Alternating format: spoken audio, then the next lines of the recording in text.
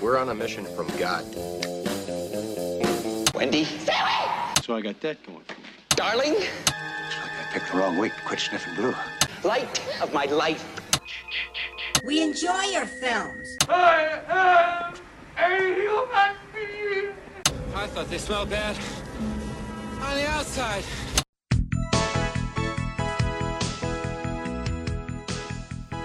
Welcome to Vintage Video, where we're rewatching the 80s so you don't have to.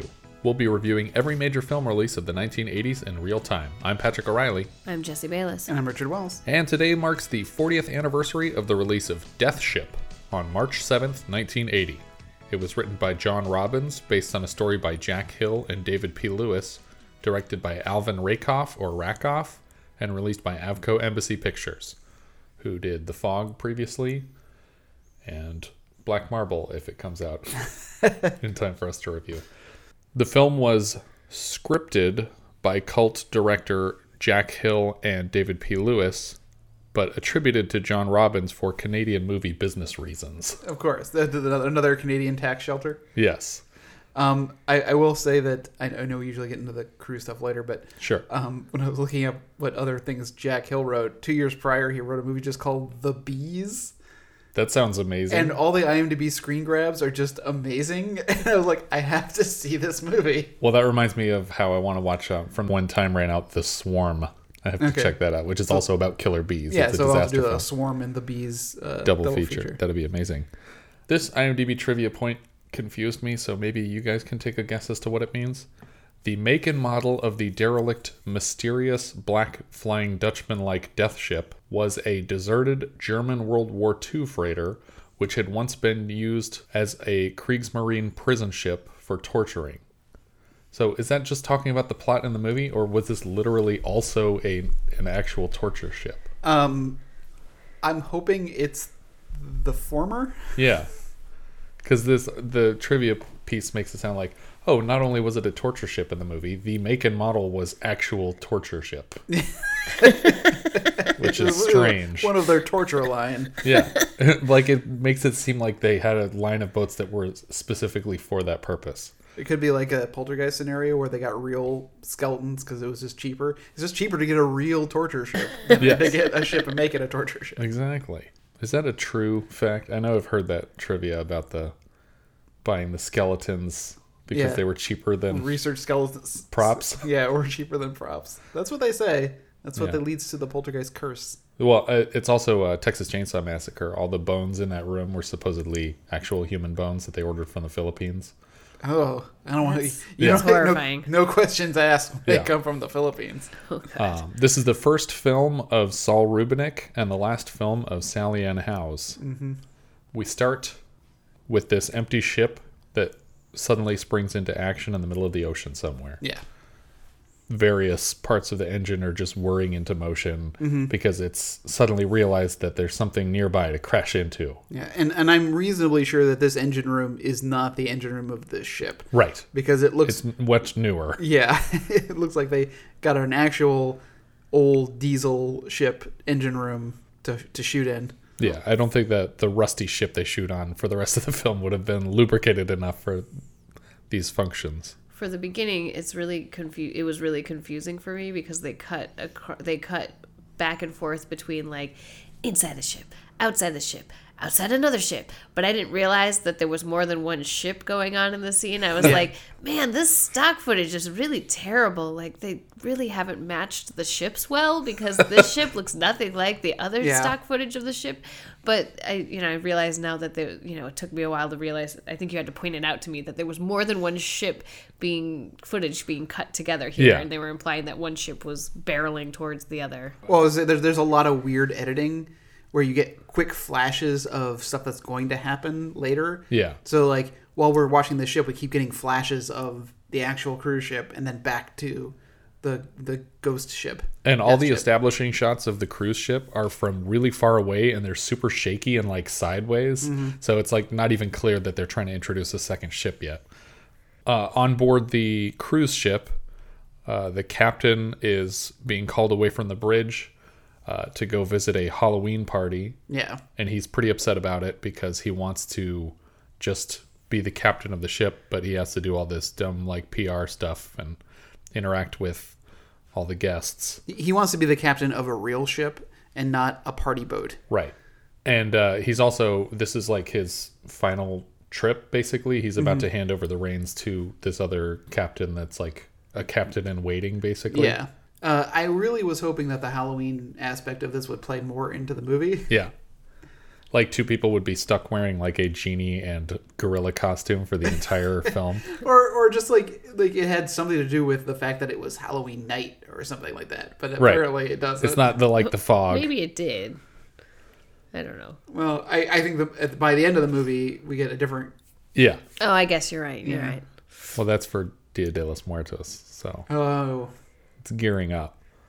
At this Halloween party, a couple of kids are arguing about when their bedtime is supposed to be because they just want to stay up at the party. A genie and an ape man sneak off to make out in one random room of the ship. The bridge notices that there is another incoming ship on the radar.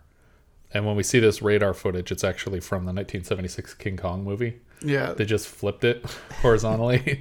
But when we see a ship on the radar, it's just footage from King Kong 1976. And the captain is called back onto the bridge. He's like shit talking all the people at this party within earshot of them because he doesn't like being there and they're driving him crazy. And the first officer and his wife are like offended to hear him talk like this in front of everybody, especially his kids. Yeah. The evasive maneuvers fail when they're trying to avoid getting hit by this ship. Basically the whole thing goes down really fast. Yeah, like I was totally confused as to what was happening. Yeah. Because you see all these people all over the ship like reacting to the impact, but and I see like this room filling up with water and people. It's like, okay, well, it's gonna like this is gonna be about them like on the boat for a while, like while it's going down and things like that. It was like, nope. Next scene. Act Hard 1 is cut. going to be trying to get to the top. It's going to be like the whole second 2/3 of Titanic getting to the top of the ship. Yeah. And They just straight up cut to a life raft full of people. Yeah. But in the ensuing madness, like we see the bottom of the ship is getting flooded. This giant piano falls from one deck down to a lower deck inside the ship. But that's also a clip from a different film. It's from a 1960 film called The Last Voyage. So they're just recycling funny. a lot of footage here. Yeah. I was actually impressed by that I shot. was too. And then I read the IMDb trivia and I was like, oh, they didn't actually do that. Okay. When we cut to these people, I was like, these people were in different parts of the ship. Right. Two of them were completely naked also. Yeah. And how did they not get anybody else out when they were all in different locations? Like, the whole bridge crew didn't make it? Yeah.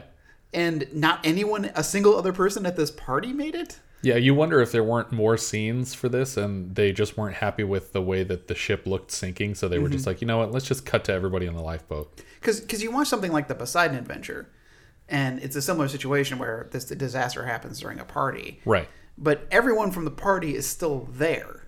Right. Like they don't all just die. Well, they do, but then one at a time, slowly over the course of several acts. Yeah, well, most of them die right then because the ceiling gives way, right, and the room starts flooding, and while they're all trying to climb up onto the Christmas tree. Yeah.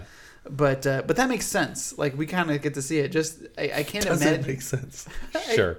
I can't imagine just no one else. Everybody was at the party.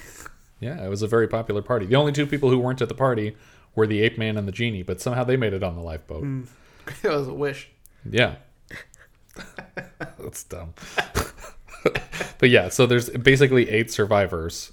You have the 2 kids, the new captain and his wife, the parents of the kids. The professor and Mary Ann. Yeah. The band leader somehow made it, but none of the band. The ape and the genie, and then a widow, who we were introduced to earlier. And then suddenly a 9th survivor just rises from the depths. Yeah. Like, we've seen several wide shots of this raft floating around, and there's nobody on the surface of the water nearby. So this guy was completely submerged for like probably multiple minutes before he comes up here. And it's the captain. And they're able to drag him up into the ship. The captain is being played by George Kennedy here.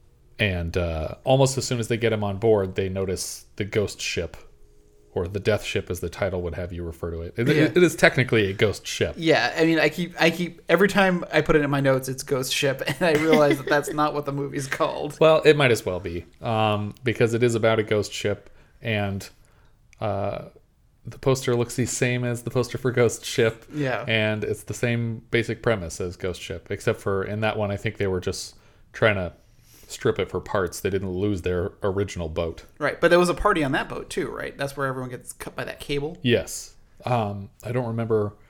Was that like because it's New Year's in Poseidon Adventure, right? It's Christmas. It's Christmas Or in is it Poseidon. New Year's? Well, they have a Christmas tree, but you have a Christmas tree at the end of the year. It might have been New Year's. It's been a while since I've seen that one. But yeah, there's another party and a bunch of people get sliced real good. That's the best scene of Ghost Ship. So once you're past that, you don't need to watch the rest. Well, that's like the first scene of Ghost Ship. Yep. I think we made that point on the MacGyver podcast. yeah, it's the only part that we remember. You don't need to wait for Juliana Margulies to show up. That movie's over. So they start shouting to this empty boat. And they think that a platform has been lowered for them to climb up, but it was on the other side of the ship, so it might have been down this entire time. Right. And they go over to it and climb on board. The kid has been holding in. He's had to go pee since before their ship sank. And so now he decides he's just going to pee on the deck of the ship instead of off of it into the water. And his sister's like, "What are you doing?" Like all upset with him. Because he just runs off. Right. These kids run off a lot. But. Yeah, but he wanted privacy to pee. I get that. But go to the side of the ship, like on the other side, and then pee off into the water. Don't just like stand on the deck and pee on the deck. But the last 3 people out of the boat are the other 2 adult men carrying the captain, who is basically incapacitated. But as they're going up the stairs, they collapse off the side of the ship, and everybody falls back into the water. The girl that was wearing a genie costume before runs to toss like a rope ladder down for them. And apparently, even though he couldn't, like he had to be carried up the stairs, but he can climb a rope ladder to get back onto the boat. Then the ship just starts dumping oil. Yeah, I couldn't tell what that was. If it was like literally sewage or something. But oil. They're trying to climb up the ladder, and the ladder is just hanging down over this pipe that's just dumping this black-brown sludge in their faces. Suddenly, ropes from above the deck like form a little slip knot and snag the band leader. Yeah, Jackie. Yeah, and they basically take him, it drags him over the side of the ship and then dips him in the water upside down, so like he can't breathe. It's like it's waterboarding him basically. Yeah, he's just underneath the water enough where he can't be buoyant, so he can't. But he can't pull his head up out of the water. Right. Yeah. And then the ship starts running while it's got him over the side of the boat, and then it pulls him really, really high up, as high as the crane will go on the top of the ship, and then just drops him into the water. Which he survives. Right, he survives that, but then is he sucked into the engines, or is he just drowned because the ship leaves him behind? Full speed. I think that the waves just suck him under. Yeah. Yeah. But it would have been a great thing just to see like blood coming from the wake or something. Right, like yeah. some kind of. I was like, he's not dead. I thought he's gonna like grab something or. Yeah, at this point I was convinced that falling into the water was the safest you could be, because at least there's still a raft out there. Yeah. Like you can swim to that. It might take you a while because the ship started moving, but yeah, it's kind of implied that he's already dead here, which is the end of our the appearance of Saul Rubinek in this movie. He's done for. So now we're down to 8 survivors. Sorry, I'm laughing at my note. They look around the ship, but it's abandoned and old. Yeah. It's also, for some reason, crowded with spider webs, which I was like, would there be spiders on this ship if it's out in the middle of the ocean? Like, what are they subsisting off of? Each other. But then what do? Like, they just eat the spider poop and then... They breed more baby spiders and eat those spiders. I guess there is some food on this boat, but we find it much later in the film. There might be bugs in the middle of the ocean. I've never really hung out there. Are there bugs in the middle of the ocean? Richard, you're the man to ask. My ears at sea. I mean, birds fly long distances over water. There's got to be something. I guess they eat the fish. Maybe the spiders are fishing. That would be cool. Casting spider web nets. I guarantee you there's video of a spider fishing somewhere on YouTube. There's that one We're spider. gonna find a picture of it and put it up on the Instagram. Well, there is that we're one not. spider that builds nets in its arms and holds it there and wait for bugs to crawl underneath, and it drops down and catches them in this net. That sounds a lot like what they did to the band leader. Maybe spiders are running this show. On the above deck, random disembodied voices are speaking to the captain in German, which is already scary. Just disembodied German voices are frightening to me. Maybe that's just my own personal racism. We get a line from one of the kids. It's like, "Mommy, I'm frightened." Yeah. It's like, I don't know if like a little kid would be saying frightened. That's what it says on the page. A hook bashes one of the guys in the back of the head, but apparently doesn't kill him, but it knocks him through a bunch of like wood stuff. And what's crazy is when he finally stumbles back to everybody, like he doesn't tell anyone, by the way, I have a serious head injury. Yeah, don't let me go to sleep. By the way, I'm going to go to sleep. I'm real tired. It's been a day. They decide that they're going to continue to explore the ship since they can't find anyone, but they will all be safe as long as they stay together. So then everyone splits up. The kid tries to drink like straight up black water. Yeah. Like he turns on a faucet and it's just This looks gross. Like the same sewage that was dumping over the side of the ship before. And he just pours it into a glass and brings it up to his lips, and the lady has to slap it out of his hands like, No, darling, don't drink that. "What are you doing, you idiot? We have to boil this. Also, you should be able to see through it. Water's not supposed to be opaque." The genie lady, whose name I'm forgetting. Lori is the character's name. She finds the source of some music, which is a record player in like this music room. And she turns it off and walks away, and it starts playing again. And suddenly all the doors on the ship are like shutting and locking magically, which is very House on Haunted Hill-y.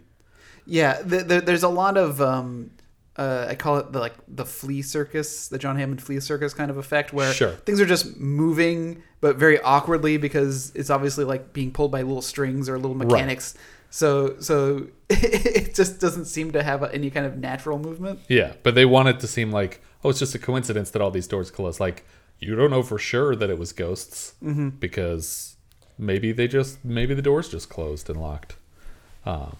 But the record player just keeps restarting the music over and over. They find a small like movie theater on the ship, it's playing this 1936 film called Everything is Rhythm, which has some pretty neat visual effects in it. It's like all these comps of like a tiny man dancing on a piano while it's being played. The widow, waiting in like the hospital area of the ship, decides that she's going to take some medicine or something. No, I don't think it's medicine. I think they're peppermints. They're little candies. Oh, okay. Well, whatever it is, it doesn't sit well with her. She tries to watch the movie, and then her face falls apart. It gets all bubbly and gray. Yeah. She looks like very zombified, and she tries to move around the ship, but she's got the grayscale. Yes, exactly. But there's no Jorah here, or Jorah's the one who had it. What's the guy's? Is it Sam that fixed it? But she collapses in front of the captain, begging for his help, and then in a vision he sees like a Nazi sailor in front of him who he strangles to death with both hands. The implication being that he's killing this woman, which is probably for her own benefit. Yeah. While this is going on, Marshall and Nick are kind of wandering around the ship, and they find the chart room, which just has like all the charts drawn in circles. Yeah. And in the engine room, all the engines are running, but all the gauges read 0. Right. So there's no visual proof that the ship is even moving. Yeah. Well, and there's no fuel in any of the tanks in theory. Right. So they're like, why? How are we moving? When they come back to the room where the captain strangled the widow, he says that she had a seizure and passed out. And then they proceed to bury her at sea. The woman was Mrs. Morgan, and he reads from like a book of prayers. Yeah, the German Bible. Yeah. Suddenly the captain is basically straight up possessed by Nazi ghosts. Yeah. And challenges Marshall, the new captain, to pilot the ship. They're standing by the wheel, and he's like, "You try and do it." And he tries to move the wheel, and it won't move at all. And then he's like, "Yeah, I could do this. It's no problem. And he does it with like 2 fingers, just kind of barely touches it, and the wheel just spins. Because I'm a real captain and you're not. Right. He's also now donned the German captain uniform, which fits him perfectly. Yes. The genie and the ape man get a room. They decide that they're going to start making out again. So they go find a room. The captain is hallucinating or psychically visualizing something that may happen later, of Laurie completely covered in blood and the ape man guy just kind of freaking out on the floor like he's on a bunch of drugs and panicking. The kids are looking for a bathroom again because this little kid constantly needs to pee. Yeah, because he can't help but drink all the water that he finds, regardless of how dark it is. And he's got a bladder the size of a hummingbird. Yes. Or a hummingbird's bladder. Yeah, that's better. That's actually better. It's in the shape of a hummingbird, weirdly. It's really sharp on one side. Laurie decides she's going to take a shower, but as soon as she gets into the stall, the shower door locks, and the faucet turns on, and it's just spraying blood all over her. Yeah. This is my favorite IMDb trivia for Yeah, this I movie. made a note of it, too. For whatever reason, someone thought that it was necessary to put the blood in the shower was fake. The breasts are real. Like, yes, that was my first question when this was happening. I was like, I don't know about the blood, but I'm sure they used real blood, right? I'm gonna have to look it up. But I think it's funny because in that scene, she actually shouts, "It's blood! It's blood!" Like it's. So you would just assume it's rusty water if you were in there. I guess, but she has to shout it out so that we all understand that it's blood. Right. well, blood has a very specific smell. I'm sure. I was you gonna say would know. taste. But that's how Kubrick got away with the bloody elevators in the Shining trailer. Was that he was like, "Oh no, it's just rusty water," and they were like, "Oh, okay, that's fine." And he's like, "It's not. It's blood." It was a horse. I knew it. I was just about to say it. Nick is trying to get her out, but can't, and so he decides to leave her. Bye. But he goes, "Laurie, don't give up." Well, that's encouraging, at least. I was sure this scene was going to end with her just drowning. Right. In the totally. thing. Because it gets to the point where it's like 3 or 4 inches deep, and I was like, is this literally just going to bleed on her until she drowns in blood? That would be amazing. That would be perfect. And then they open the door and her body just spills out into the room. Mm-hmm. But that's not what happens. I'm pretty happy with what happens instead, though. The girl of the 2 children wanders into the radio room, and everything is blaring German music at the same time as Laurie is like spinning and getting covered in blood in the shower and freaking out. The captain finds both of the kids and takes them to their father, but he looks really creepy while he's walking them back, and he's just like basically shoves them down the hall towards their dad. The ape man comes down and he says, "Oh, we got to get up to Laurie. She needs help." And he tells Marshall, like, you got to help me. I can't get the door open. So they turn around to leave, but when they come back, the captain's already got her body out of the shower stall, and she's still covered in blood, and he's just carrying her naked body, and he walks to the edge of the ship and goes, Unto Almighty God, we commit her soul, and we commit her body to the deep.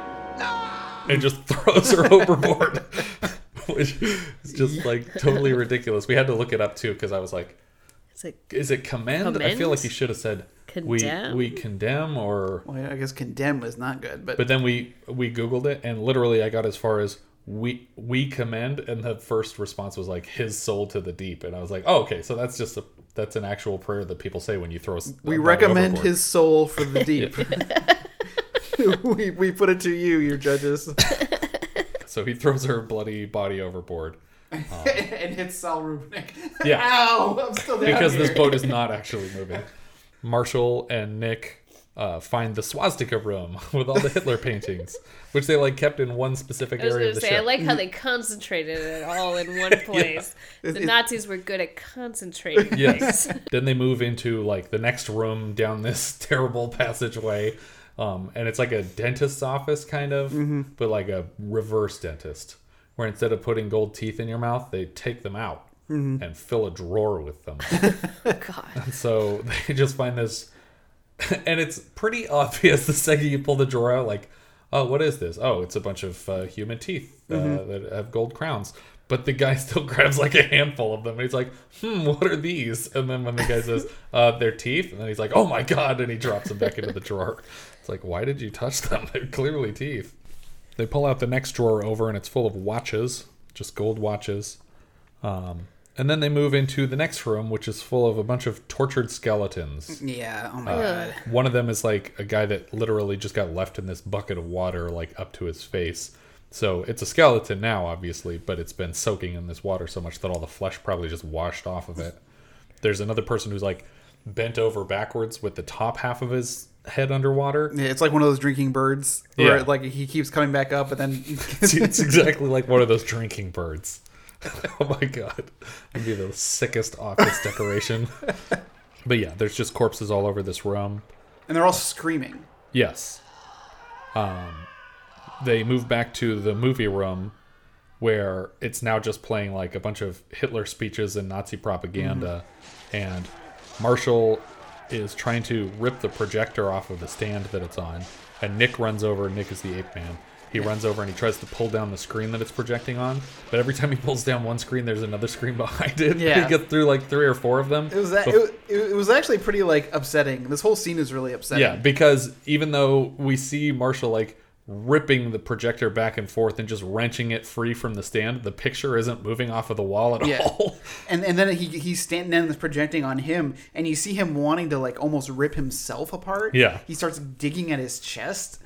And oh, by the way, he's bare chested, like no shirt for like the rest of this movie. Yeah. He's just running around without a shirt on. Nick lunges forward at what is, I guess, a vision of the captain, and basically, like, suddenly he's on the deck of the ship. He's not in the theater room anymore, and he's jumping to it to tackle the captain, but he ends up falling into this pit that's full of bodies that was on the deck of the ship that they just didn't notice before, and the captain like pulls up a net around him and squeezes him in with all these corpses. And just drops him back into the water. Yeah. Marshall, the Crenna character, Richard Crenna, hears the captain asking for the blood of his wife and children. He says that he's going to give their blood to the ship because the ship needs blood. The ship needs blood, Marshall. Marshall basically stabs the captain to death in the dining room very suddenly. Yeah. It's like, finally. Yeah. Take some initiative. It's weird that no one's like even like just tied him to a chair this whole time. He's been just wandering around the ship killing people. But then he rushes his family into a freezer that's basically full of soldiers. Yeah, and I couldn't tell, are these the crew of the ship, the former crew? Or more prisoners? Or more prisoners. I don't know. Because they all had like, some of them had life preservers on, some of them had like aviation goggles on. Maybe they were about to abandon the ship and he killed a bunch of people or something, like the crazy captain. But either way, they get all the way up to the door of this freezer, and then he sees what's inside, and he's like, "Oh, keep the kids out here. We can't go in here." But he goes in and he grabs all the supplies that he needs to build a raft from inside this freezer, and then he runs back to the deck, and he drops the anchor of a clearly not moving boat. Mm-hmm. And suddenly the captain, who he didn't stab to death apparently, he just stabbed multiple times, is firing a gun at them. The mom basically throws the kids overboard. Mm-hmm. It was very like drastic the way she does it, because you think like, oh, she's gonna like talk them down slowly, and she's like, well, as soon as they're wearing a life jacket and they're on the side of the ship, she just shoves them in the back till they fall off into the water. Yeah, it's a ship full of Nazi ghosts. I think she has every right to get them off as quickly as possible. I know. I just feel like I might have been slightly more gentle, but maybe not. Maybe I would have been even meaner. Find Laurie's corpse. You can use it as a life. Put this vest on when you get in the water later. The captain is back and grabs the mother before everyone can get off of the boat. And Marshall basically jumps the captain. He's shooting at them. He gets like knocked around. And now he's freaking out because like the ghost crew is not obeying his commands. Right. So when he goes down to the engine room to start like yelling at his crew and shooting his gun like he's like firing warning shots at them, that's when he falls off and gets caught in the gear work. And it's a pretty like gruesome thing, man. George Kennedy has like a good like sense of humor, or not sense of humor, but like he gets what they're doing. Yeah. And like so he's really leaning good. into it real good. But it's a very slow grinding of his hand through this gear. But they get off the ship essentially. Yeah. They all get off the ship. He gets ground up in the gears. They get spotted by a helicopter. A ghost helicopter. No. Oh yeah, they get on It's board. the Ghost Guard. That's good. But yeah, they leave with the helicopter, and then we get the implication from inside the ship that it's all sputtering to life again because it's planning on ramming another boat. Mm-hmm. And they use the same footage again. Yes. The same footage that they used excessively at the beginning. I swear to God, if you cut out all of the Repeat footage. Yeah, the repeat footage and like the crappy found footage that they used of boats, this movie would be a good 15 minutes shorter. Yeah, and it's already like an hour and a half long, and it moves really quickly. I mean, the cruise ship is sunk already in the first like 10 or 15 minutes of the movie. So, the director, Alvin Rakoff, this was his second to last feature before Dirty Tricks in 1981. The writer, John Robbins, not a lot on his IMDb page. Yeah. Probably because he wasn't the actual writer of the film, and that was just a fake credit. Story by credit was given to Jack Hill and David P. Lewis as a consolation prize for having actually written the script. Jack Hill, this was his last credit. He worked a lot with Roger Corman on stuff. He wrote Spider Baby and a couple classic blaxploitation films, Coffee and Foxy Brown. David P. Lewis wrote on the TV series Planet of the Apes, which might be where he got the mask. Yeah. And he also wrote on Columbo. The captain who goes crazy was George Kennedy as Captain Ashland. Yeah, a legend. Yes. I think for me, he's always been Ed Hawken from the Naked Gun movies. Yeah. But I recognized him more from Cool Hand Luke, which we watched he was relatively Dragline. recently. And I also recently watched Charade, and he was one of like the sort of bumbling oafs that are going after Audrey Hepburn in that movie. Right. Yeah, he's in the airport movies. Yes. He's just a well-known character actor, so he does TV. Did TV, sorry. But yeah, he was in everything. I also remember he was the voice of the head of the studio in Cats Don't Dance. I don't know Cats Don't Dance. No, you don't know? Scott Bakula, about animals. It's about race in Hollywood, but it's done with animals. So like trying to get Zootopia. parts. Yeah. But there are human actors too. but good. No, actually, I don't know. I haven't seen it. Cats Don't Dance is wonderful. Richard Crenna was Trevor Marshall, the captain in waiting.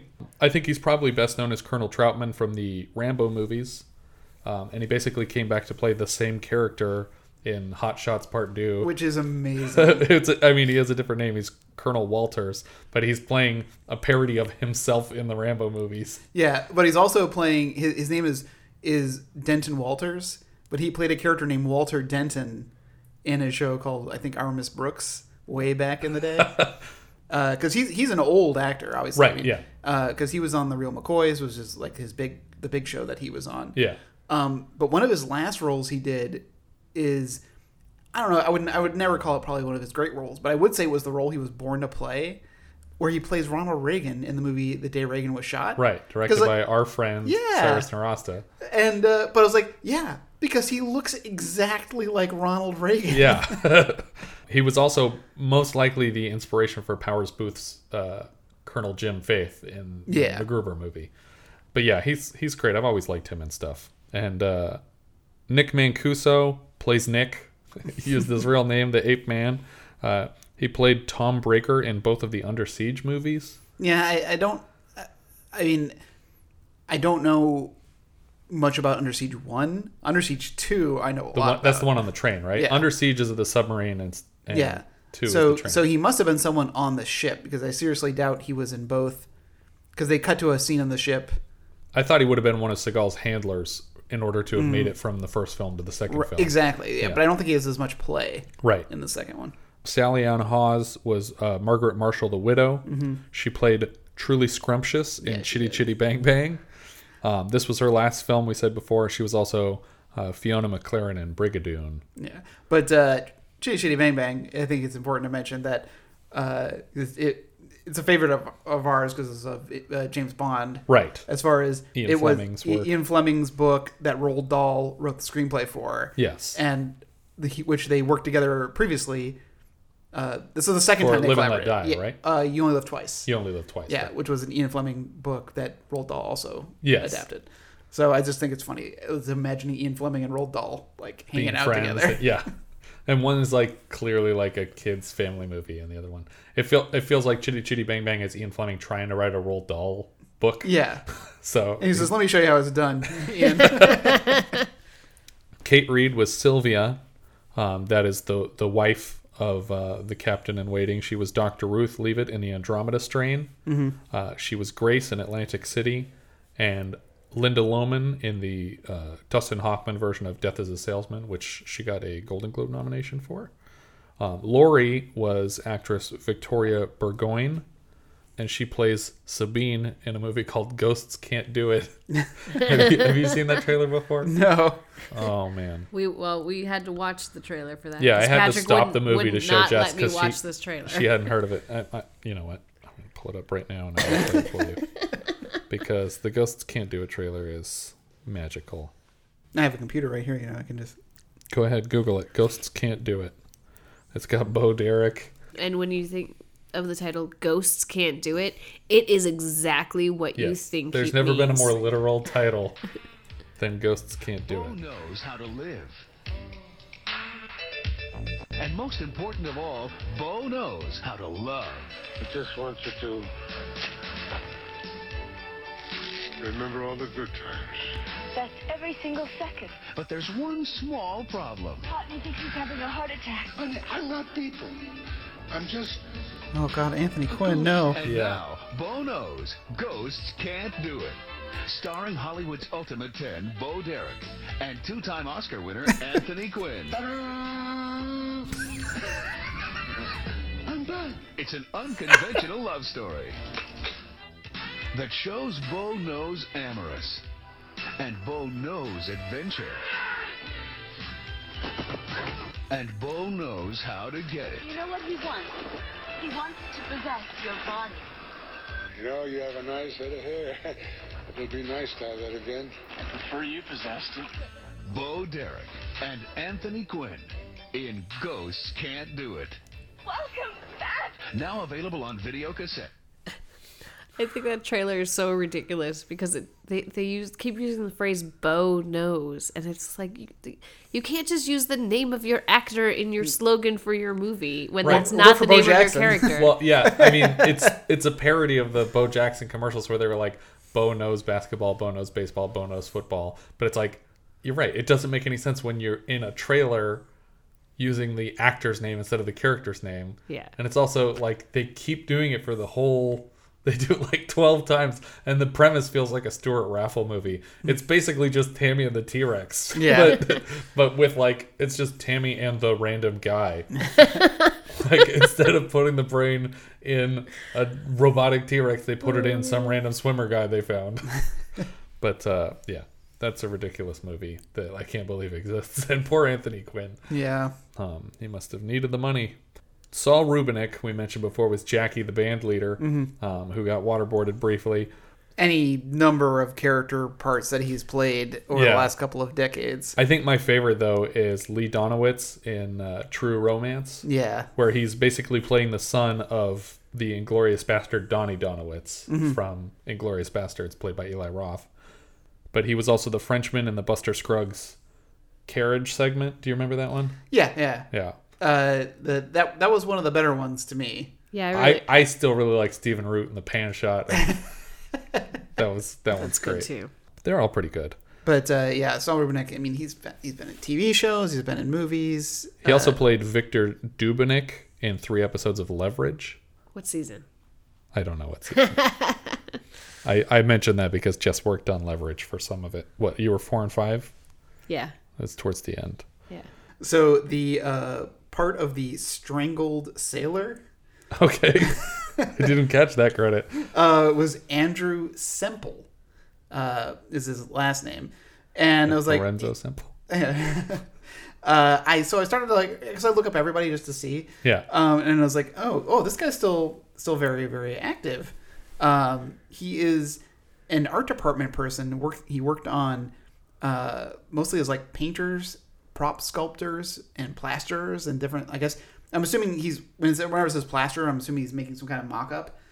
But like some of these credits, like Millennium, which is a great the TV show. No, the movie. Oh, okay. It was great. let's see, like the new version of like Rollerball, Sum of All Fears, Timeline, Day After Tomorrow, Tron Legacy. Nice. And so I was like, oh yeah, this guy's really busy. It's really odd that he played Strangled Sailor in Death Ship. Well, it's Saul Rubinick's barely in it too, and I would say he's like, at least working now, one of the biggest names in this thing. Yeah. So I just thought it was fun that he's still very active, but not so much in the acting. He's just building props. Yeah, a lot of people move behind the camera. What do you think, Jess? Up or down on this one? I don't think it's a must-watch, but I think it's enjoyable if you like campy horror films. Okay, what does that mean? Well, it's okay. So overall, it's down. I'm not gonna, Okay. I'm not going to recommend my average friend base. go watch this. But Okay. but if campy horror film type things is your thing, then you should. Okay, Richard. Yeah, I'm gonna have to give it a down too. I felt really nothing for this movie. Yeah. I didn't have any like appreciation for the camp or anything. I like the people in it, and that's about it. I have to give it a down too because it doesn't really get started until the last third. In terms of like what I wanted this whole movie to be, like the ship sinking right away is good. They get on board this death ship very quickly, but then nothing gruesome happens until the blood shower, and then it gets completely insane from there. Yeah. But I would have liked for it to be crazier longer. But yeah, I would say this is probably not necessary viewing. Letterboxd. What are we doing here, Richard? I'm going to put this just below To All a Good Night. Just below To All a Good Night. Okay. Yeah. What's that above? Fatso. Okay. I'm close to that in my positioning of it. I have it above To All a Good Night, but below Windows. Okay. I'm also going to put it below Windows, but above To All a Good Night. So it seems like we all have a very similar opinion of this movie. I think it's just slightly better than To All a Good Night. Yeah. Because it has more gruesome weirdness to it. But yeah, I think that's fair. I think it also had more of a story to it. Like, It did. Just the whole... I wasn't expecting the whole Nazi ghost thing to happen. That was unexpected in the latter half of the movie, and I thought that was interesting. Yeah. I think that's everything for this one. If you guys have any thoughts you'd like to share with us, we are Vintage Video Pod on Twitter, Facebook, Instagram, Letterboxd, where, as I said before, you can find each of our full movie rankings for the year. We can also be found at vintagevideopodcast.com. Please consider rating us on iTunes to help people find the show, and if you take the time to leave us a review, we will thank you personally in an upcoming episode. So do that. We will do it. If you're feeling especially generous, you can support the show through patreon.com/vintagevideopodcast. Thank you so much for listening, and I hope you'll join us next time when we'll be discussing A Small Circle of Friends. That's the name of a movie. We won't be discussing A Small Circle of Friends. We'll be discussing A Small Circle of Friends, which IMDb describes as Harvard in the 1960s, a time of social upheaval and student unrest. 3 students bond together, challenge the system, and begin to lose their ideals. We leave you now with the trailer for A Small Circle of Friends.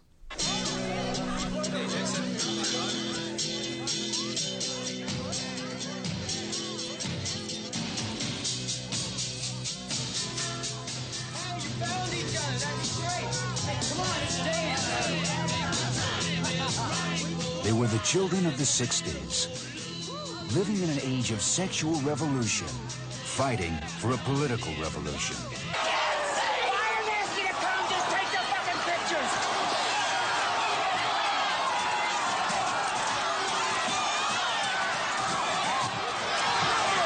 I don't want to die in the DMZ. I don't even know where it is. They shared their laughter, their love, and the vision of a generation. 3 lives brought together by a moment in history. Karen Allen, Jameson Parker, and Brad Davis, A Small Circle of Friends.